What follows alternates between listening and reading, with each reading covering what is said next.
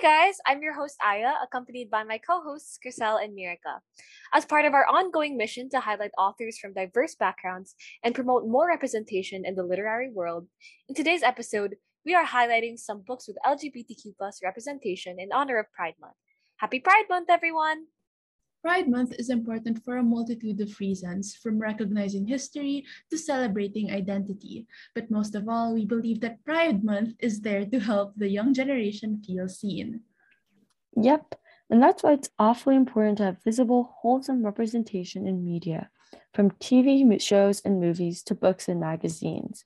In today's episode of the Book Writers Podcast, we're going to be talking about books with wholesome LGBTQ plus representation that we've enjoyed.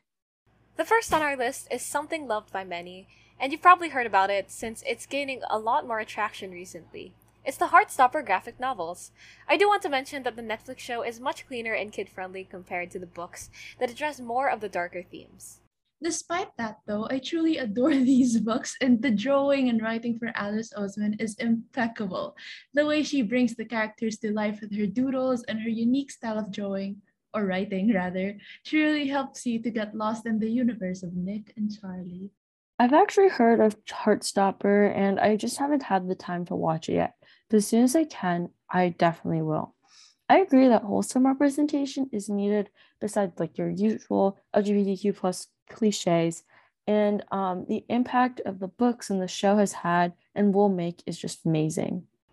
Yep, and now let's move on to what I consider was my Heartstopper, Under the City Lights by S.J. Wolf. It's the kind of book that feels like watching a movie because you can picture everything so clearly in your head.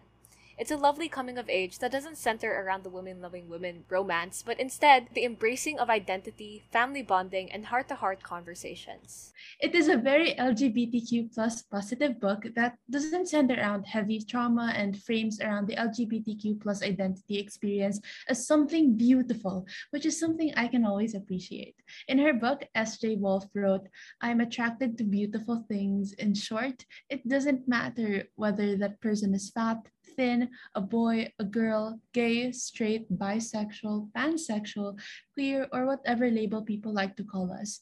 You have to live. Just be human."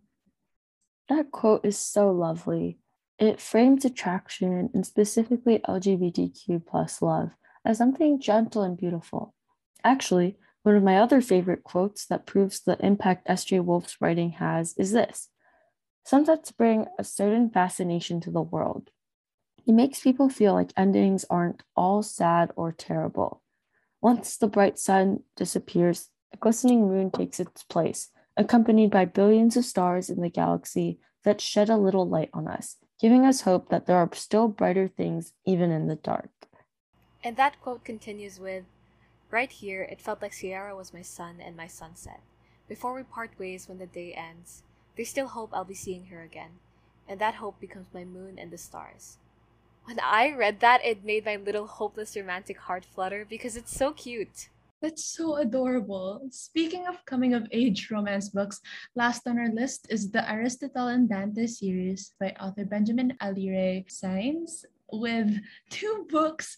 One, Aristotle and Dante discover the secrets of the universe, and two, Aristotle and Dante dive into the waters of the world. This book is incredibly well written. Like, I swear, when reading this, you'll be adding bookmarks and annotating every other page, featuring a lovely MLM romance. A quote from the second book that proves this point is, "I thought he was only going to teach me how to swim in the waters of this swimming pool.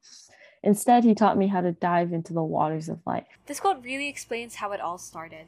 With two boys meeting in a pool, one knows how to swim and the other doesn't. Then they realize that they are in the same boat that is the ocean of life. They face rough waves together, they conquer the same storms, and they sail together to let the world know their names and how they loved each other.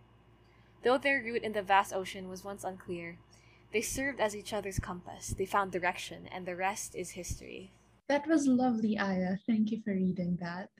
Anyways, we hope that you gain some insight and get the chance to pick up some of these books to get those reading muscles into shape. And with that, that brings us to the end of today's episode. Thank you all so much for being with us today, and we hope you had as much fun as we did. If you have any questions or suggestions you would like to make, please refer to the post on the Book Readers Instagram account or check out our website, bookreaders.org, for more details. We would love to hear your thoughts. Again, that's bookreaders.org. See you next time, and as always, happy reading!